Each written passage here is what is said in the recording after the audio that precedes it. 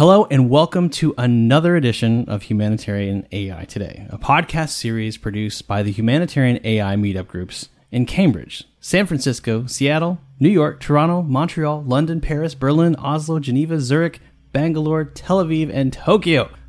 I'm Jeremy McCain, and today I'll be guest hosting an interview with two very special guests. Ritvik Gupta is a machine learning research scientist from the University of California at Berkeley, and Fernando Paulo is a machine learning engineer with Global Fishing Watch. Ritvik and Fernando are going to discuss two upcoming events, AI plus HDAR 2021, an artificial intelligence for humanitarian assistance and disaster response workshop, and the XView 3 Challenge Prize competition to identify the best computer vision algorithms to advance the fight against illegal, unreported, and unregulated fishing. So I want to welcome both you guys, Ritvik and Fernando. To get started, maybe you could introduce yourselves. Tell us a little bit more about your backgrounds and the work that you're focusing on. Ritvik, maybe we could start with you. Sure. My name is Ritvik Gupta. As Jeremy mentioned, at the University of California, Berkeley. I'm also the principal AI consultant at the Defense Innovation Unit, which is a Department of Defense USD R&E organization focused on the cutting edge innovation that's happening within our commercial sectors here in the United States and abroad.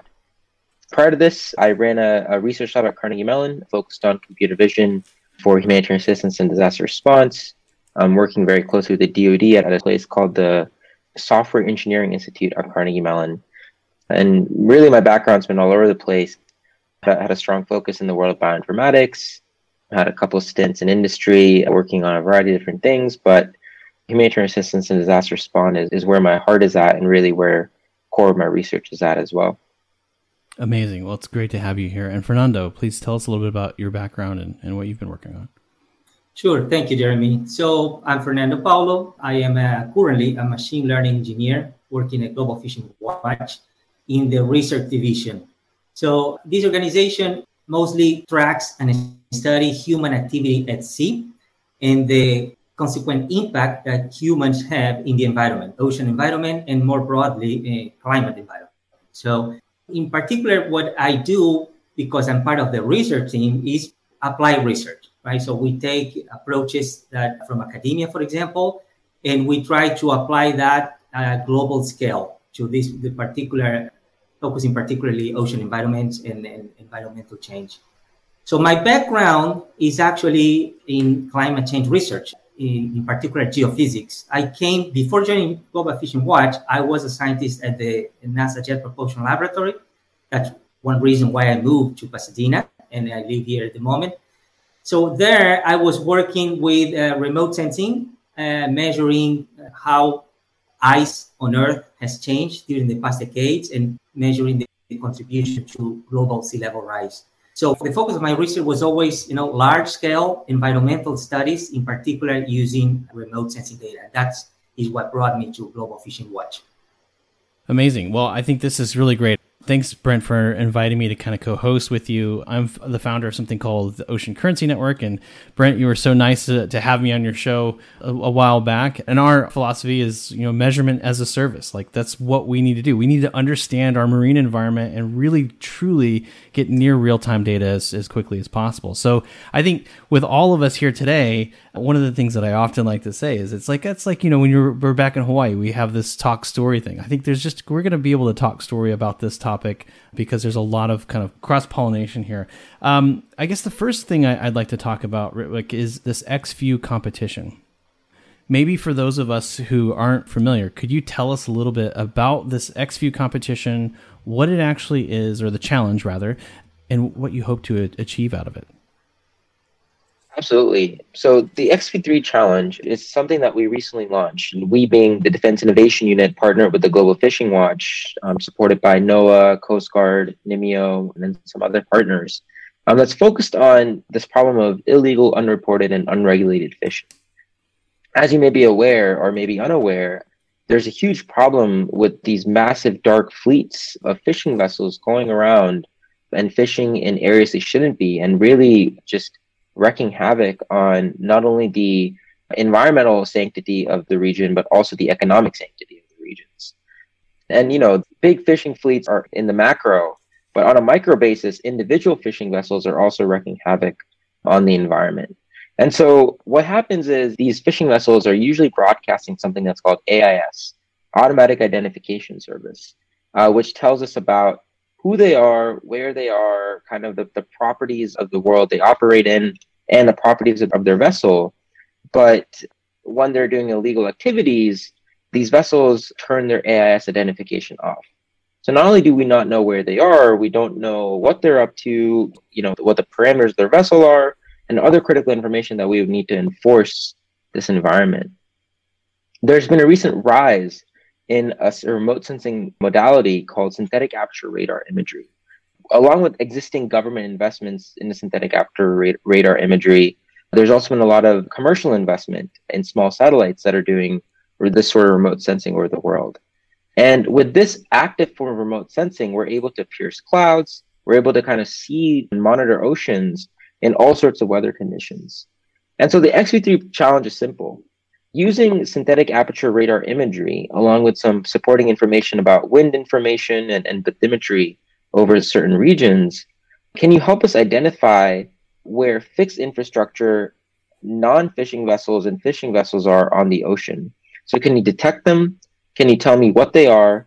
And then can you tell me how long they are approximately, all in an effort to kind of curb IUU fishing? That's amazing. And I think, when we think about what happens in the high seas, especially, it's often in the dark.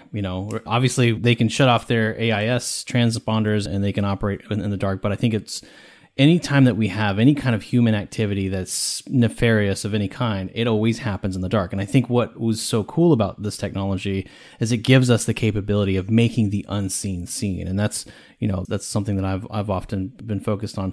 Fernando, I think that this challenge is really amazing. And I know that the work that you guys do at Global Fishing Watch is really spectacular. In fact, we actually even use some of the data sets here at the Ocean Currency Network that you guys provide. Can you tell us a little bit about how some of that data is acquired now? And it would be really interesting for the audience to really understand how it is that you're able to sense some of this data. Yes. So the main data set that actually started the organization is the kind of data that Ridwick just mentioned, automatic identification system from vessels, right? So this is a device that, the vessels self-report themselves, their location, their identity. So Global Fishing Watch realized that we could analyze those signals at a global scale. That's one thing, which requires a massive effort there. And that's the reason why the organization is actually a spin-off from Google in partnership with two other environmental ONGs, Oceana and SkyTruth. And the reason is because these guys went to Google for assistance, for help. How can we process and analyze such a massive amount of data? So then we created an enormous database where and this is actually being done routinely, so it's in near real time.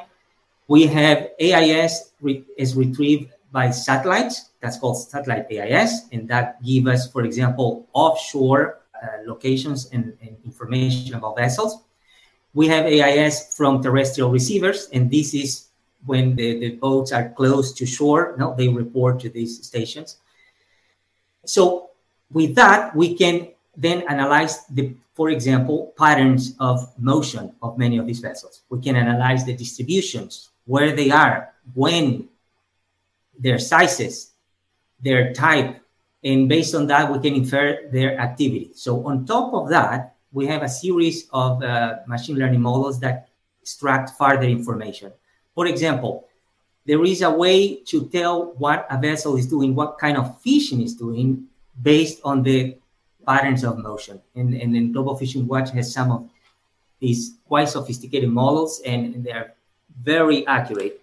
So with all that, now we create this data set that goes into an interface that we call the Global Fishing Watch map that has several layers of information and make that freely available, to decision makers, to researchers. And basically we are tracking the global fleet and coming offshore infrastructure as well, and making all that available. That's the vision of the organization. Making all this information available in a simple manner for free. So on top of that, then we realized, there are many of these vessels, that don't emit these AIS devices. And to be fair, let's make a qualification here.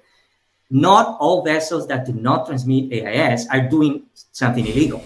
First of all, AIS is not required for every single vessel, right? There's very small vessels are not required to carry that. Some still carry because it's a safety device, for example. And so there are many reasons why many vessels do not broadcast AIS. Some of these reasons is because they are actually shutting them down to do some illegal stuff, but not always. Now, the question is, in both cases, we want to know this information, A, to track, potential illegal activity. And on the second case, B, because for management purposes, that's very important. We need to know how many vessels are out there, what they are doing, how much stock they're catching, and so on and so forth.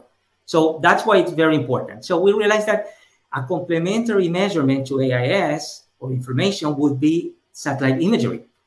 When we can image, all these structures at sea and ships and whatnot, regardless of their AIS transmission or not. So then the first thing that comes to mind is optical imagery, which is great and it's global scale.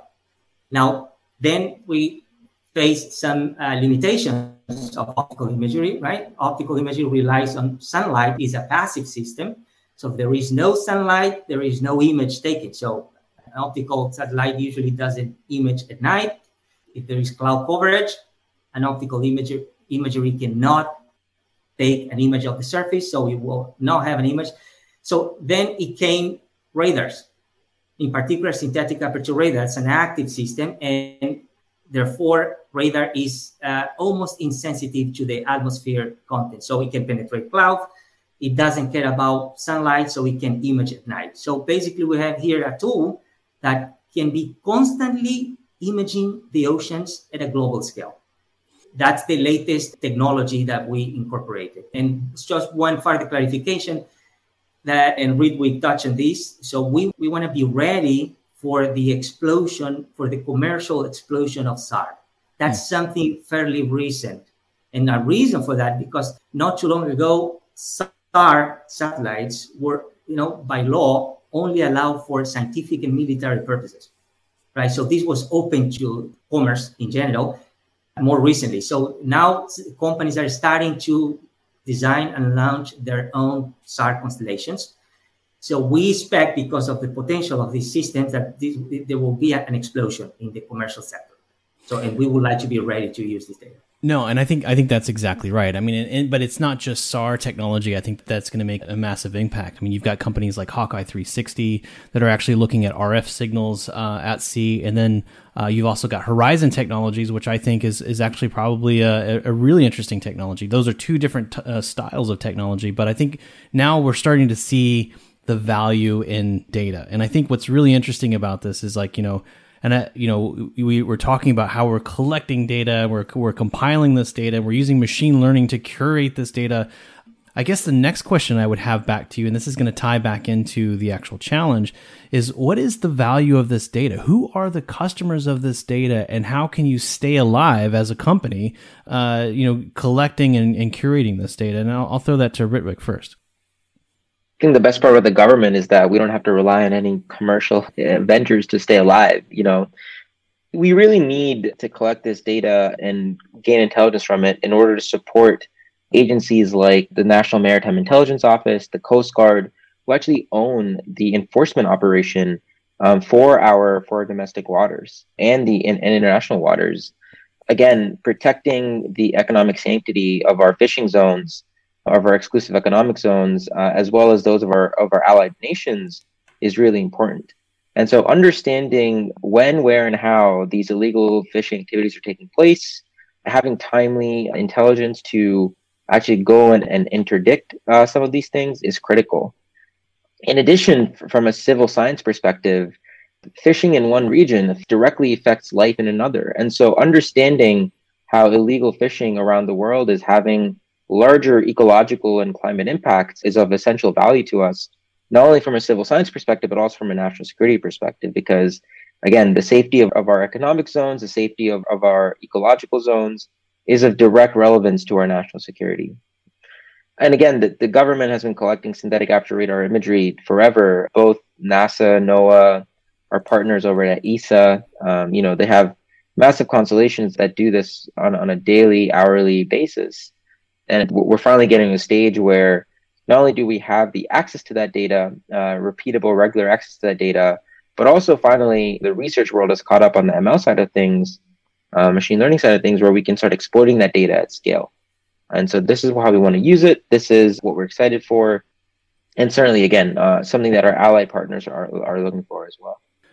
It is extremely important. And I think we're talking a lot about illegal and unregulated fishing. However, fishing, fish in the ocean, there's over, I think it's over 1 billion people that rely on fishing as a food source on planet Earth, planet ocean, depending on how you look at it. But when we fish from the ocean, it's a tragedy of the commons, right? And I think with this technology, it also gives us a little perspective of exactly what we're doing to the ocean. Fernando, I'd be curious. It's like, obviously we want to be able to stop people who are for fishing illegally, but what about the people who are overfishing and taking too much from the ocean? Is it possible that we can start to measure that so that we can determine what the real expense is to the tragedy of the commons? Yes, actually, it's one of the products that we make is called fishing effort. So we have, we produce these maps at fairly high resolution. They are the end product of analyzing all this global AIS data when we have satellite imagery, and on top of that, analysis by our analysis team.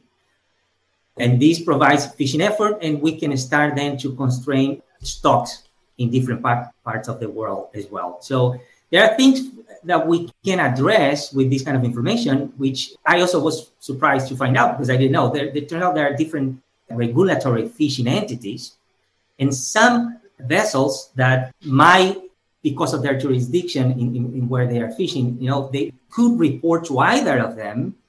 Some report to only one, some report to both. So it turns out that, in cases like these fishing entities, they have different information and sometimes even contradictory. So when they release these official reports on stocks, the numbers actually don't agree, and they don't agree at all sometimes. I was amazing the size of the discrepancy. Yeah. And it's because they don't have complete information. They don't have the same information among them. And so this is the kind of stuff that we can help improve, for example, regarding the stocks. Yeah, I think that's going to be really helpful. And I think one of the really important things here is that I think from a traditional standpoint, we're all, at least Fernando, you and I, we're in the private sector. We're building companies. Our focus might be on the environment, but we have responsibility to shareholders and all those kinds of things. And so one of the things that I'm constantly thinking about is that while we still have to have that fiduciary duty to our shareholders, we also have to try to figure out how to work together.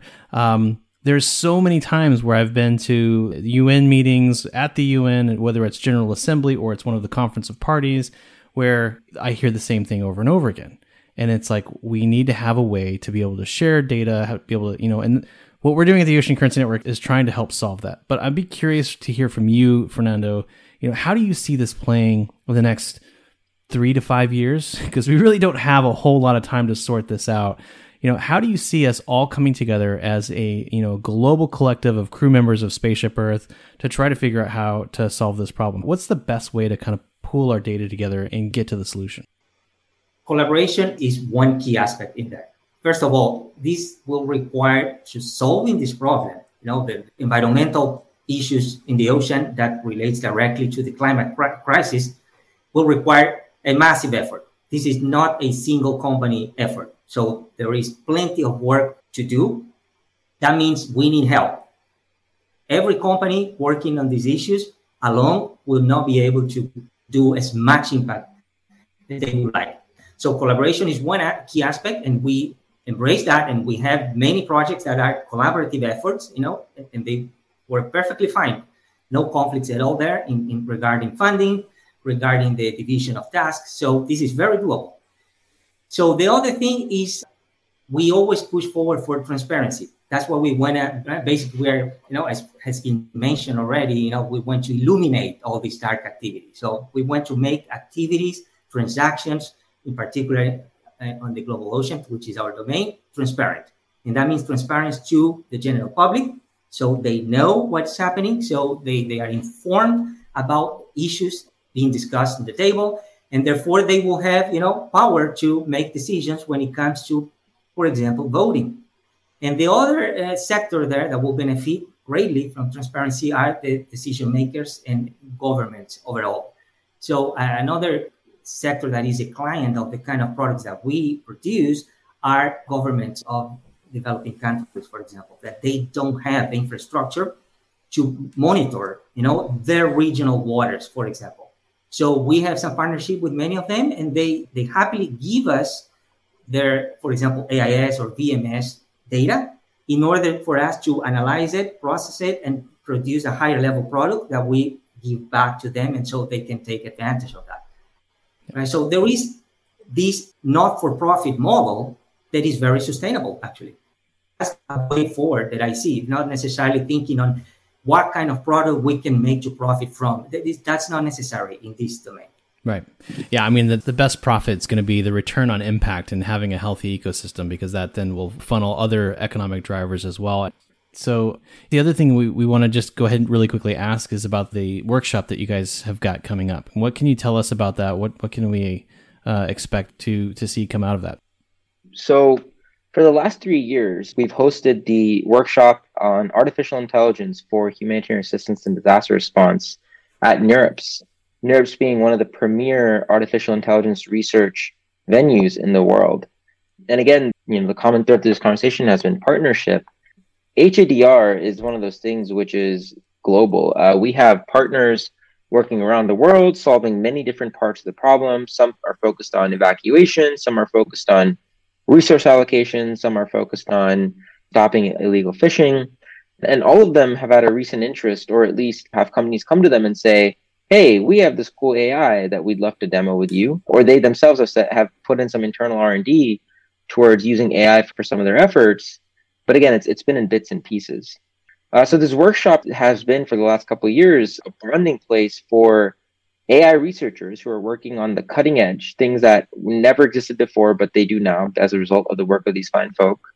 And HADR practitioners, people who are in the field getting things done, really making a dent into the humanitarian assistance and disaster response mission, and getting them together in the same room to share research, to share guiding principles, to share challenges that the HADR world still faces, in an effort to not only inform the HADR world of what is possible and what AI can do, either today or in the near future, but also help AI researchers steer their research into a more meaningful and impactful fashion. I mean, as researchers, I'll be the first to admit that we can go off onto our fanciful tangent and start doing things that don't really matter. Or, there are a couple crews derived from where we initially started. And so this workshop just serves as a way to kind of unify us, get us on the right track, make contacts. And it's overall a really good time. So if you go to www.hadr.ai, you can see our call for papers, which is open until, it's been open, but it's open until the end of next week, I believe, for this year's workshop. But also, it'll be happening in December this year. So please sign up to attend. Please, if you have any research interests, please sign up to submit, your research. We also this year have a call for challenges and call for retrospectives. So for challenges, you can submit a very brief abstract. I think we said 150, 200 words of a challenge that still impacts your community today and how AI could potentially help solve it. Or a call for retrospectives, which is a very informal kind of 12-page slide deck or less on how you've applied AI in the field, how it's worked, and how it's failed. And so we really want to expand the conversation past the academic research and start talking about actual deployments and fieldings of this technology. Great. This is really great to kind of see, and I think it's definitely timely. In the XView challenge as well, we've talked a little bit about that as well. How can people find out more information about this? So for XView, go to iuu.xview.us. That's the challenge website. Not only do we have extensive technical documentation on the webpage, but once you sign up for an account, you'll be able to download the data. You'll be able to download the technical white paper that we have on the data set and the challenge. And we also have a Discord channel that you can join where competitors are having active discussions about the challenge and making teammates and such. So iuu.xview.us. xview.us is kind of where you'll get that information. We also have links to great resources from, again, our friends at Global Fishing Watch on the website, which will tell you more about the problem of just monitoring global fishing and all sorts of things, right? Not just illegal fishing detection, but monitoring stocks, monitoring vessel movement, tons of things that they're currently working on that have been impactful in the past and will be impactful in the future. So if I'm listening to this podcast right now and I'm thinking about, maybe a problem that I'm specifically attached to because maybe my scientific board has said this is a problem that we need to focus on.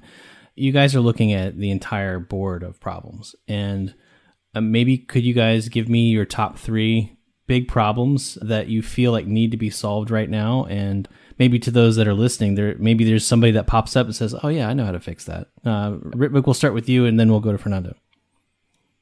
For me, I think one of the biggest things is kind of understanding just the normal environmental cycles of our oceans, ocean currents, ocean weather, kind of all the different phenomena that happen there. Can we understand and estimate the size of garbage patches? I think there's a lot of things that we're just not looking at within our own oceans, which, as you mentioned, it's not really planet Earth, it's planet ocean, that we should be aware of. And whether we like it or not, it's impacting all of us and all of our healths via microplastics and other things. So if you have solutions that can help me understand the health of our oceans, and you believe that can be a viable business, please reach out to us at DIU. It's an area that we're really, really interested and actively invested in. But Fernando, please tell us more about things that we can do or should be doing. Absolutely. Before that, let me just mention one important aspect of the challenge. So to our knowledge, we have constructed the largest synthetic aperture radar data set that has been labeled for training and validating machine learning models. That alone is of high value, we believe, if you want to subscribe, and even not necessarily compete for the price. So going back to the challenges, that's a good question, because object detection at sea and with SAR imagery is nothing new, actually. We have been doing that in smaller scale.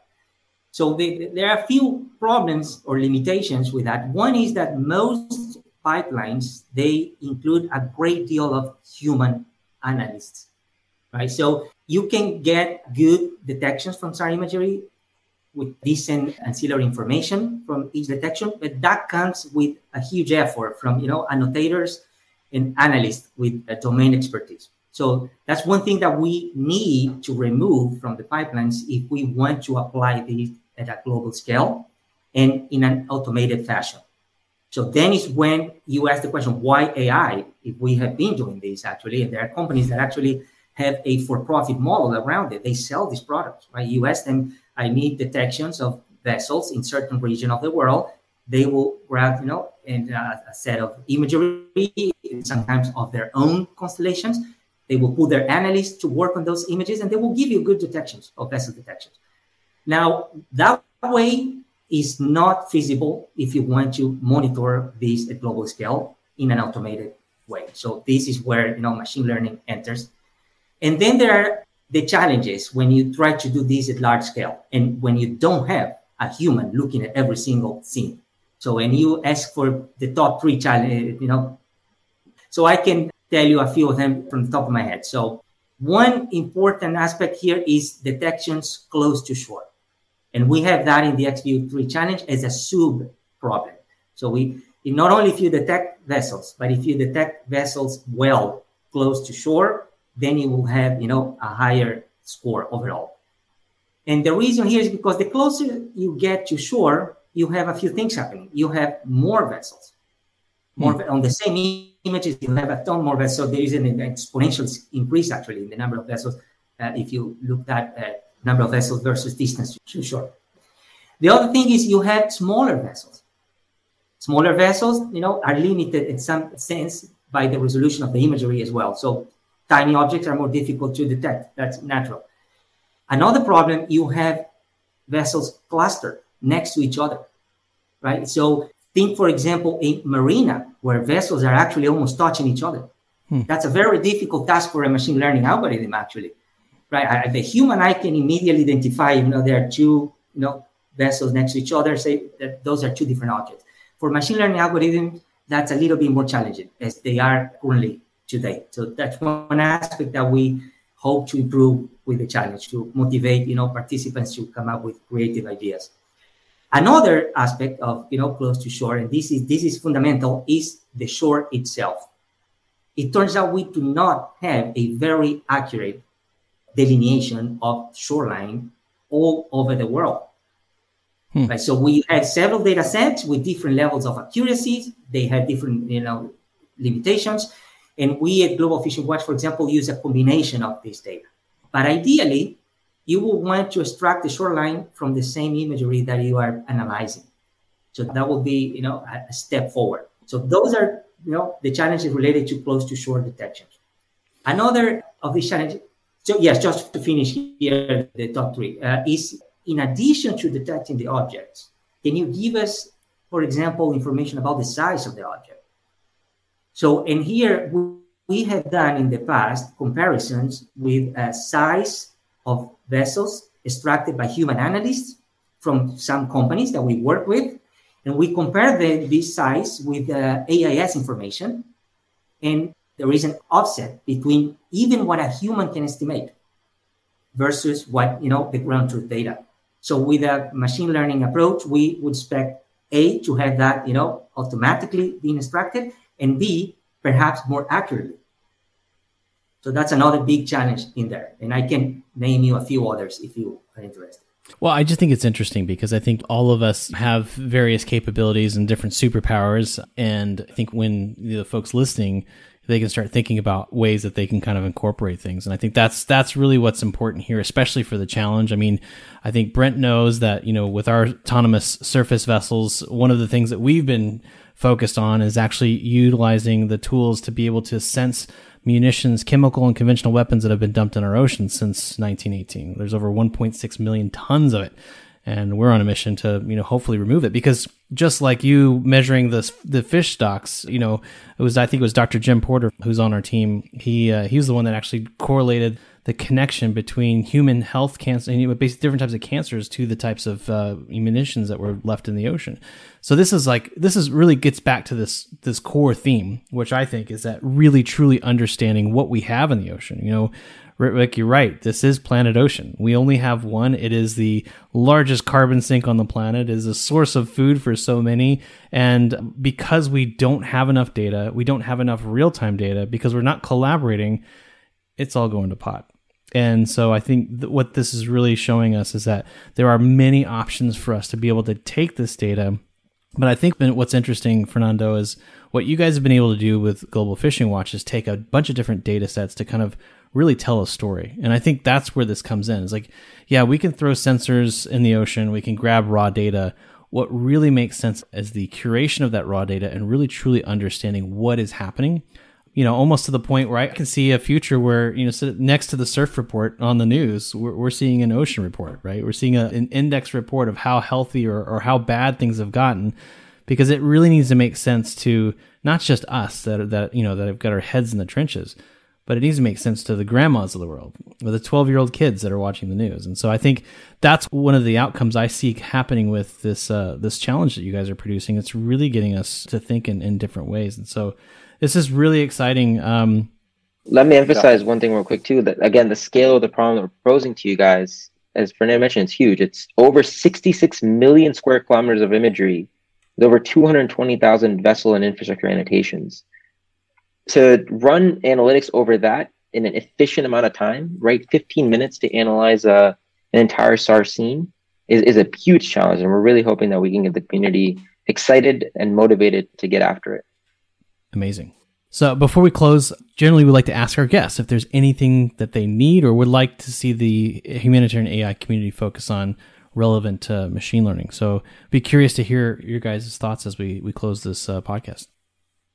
Absolutely. So first takeaway, participate in the XView challenge. Even if you don't compete, the data is really useful. Fernando mentioned it's the largest SAR data set of its kind, and large to the extent of 66 million square kilometers with 220,000 annotations. And two, again, this world of ML and AI for humanitarian assistance and disaster response is huge, and there's opportunities abound. DIU in the past has been involved in using AI to do damage assessment after natural disasters, There's certainly a lot of ML to be done to understand and better plan evacuations during and before hurricanes. We need to solve some of these problems surrounding detecting slavery and other things. So tons of opportunity in this space. The field of development engineering is booming. The investment in development engineering is booming. And certainly I encourage people to participate and reach out where they can, if they think that they can make an impact and partner with us on doing so. And again, just be conscious of your impact as a human being on this planet. Jeremy, you mentioned the tragedy of the commons. All of our actions impact each other, whether we like to know it or not, whether we like to think about it or not.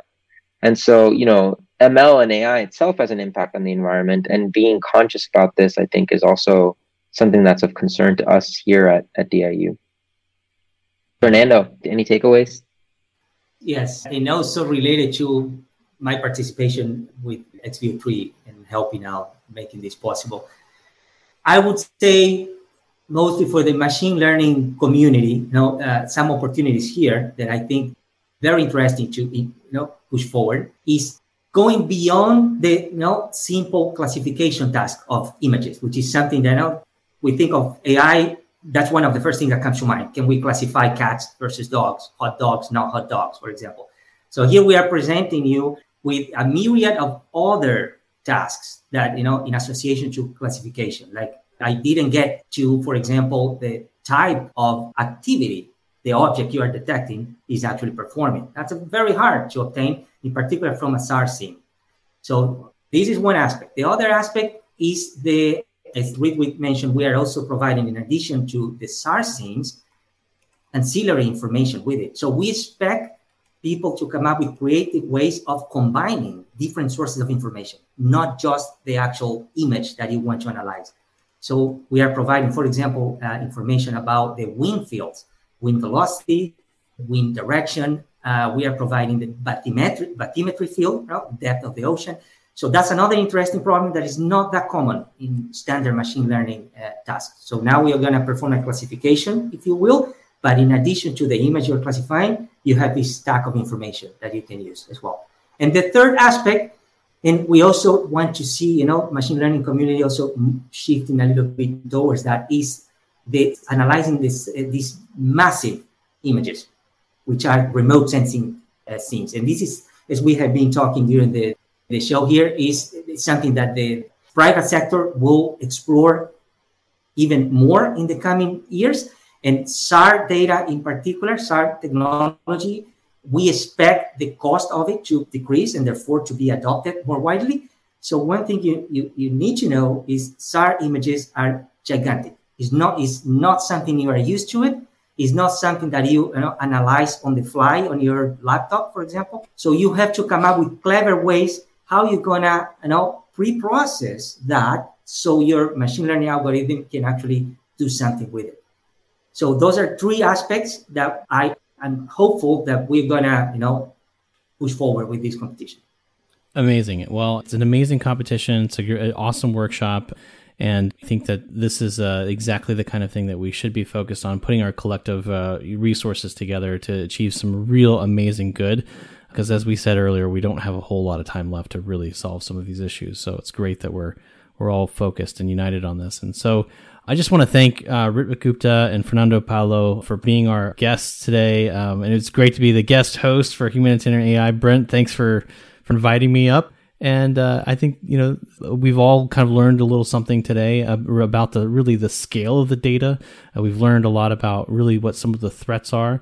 And, I think people always ask the question, it's like, well, gosh, this is horrible, but what can I do? And I think those that are listening right now, one of the things that I always say is that, there is no Superman of the ocean, but there is a Justice League, and every single one of you has a superpower. It's a matter of how we come together and unite. And so I hope that this conversation has inspired you. I hope that it gives you the reason to join the XView challenge, and I hope it gives you the reason to kind of look at the workshop as well, because these are amazing, valuable resources for our planet. So I want to thank my guests for being here today. And this brings our edition of Humanitarian AI to a close.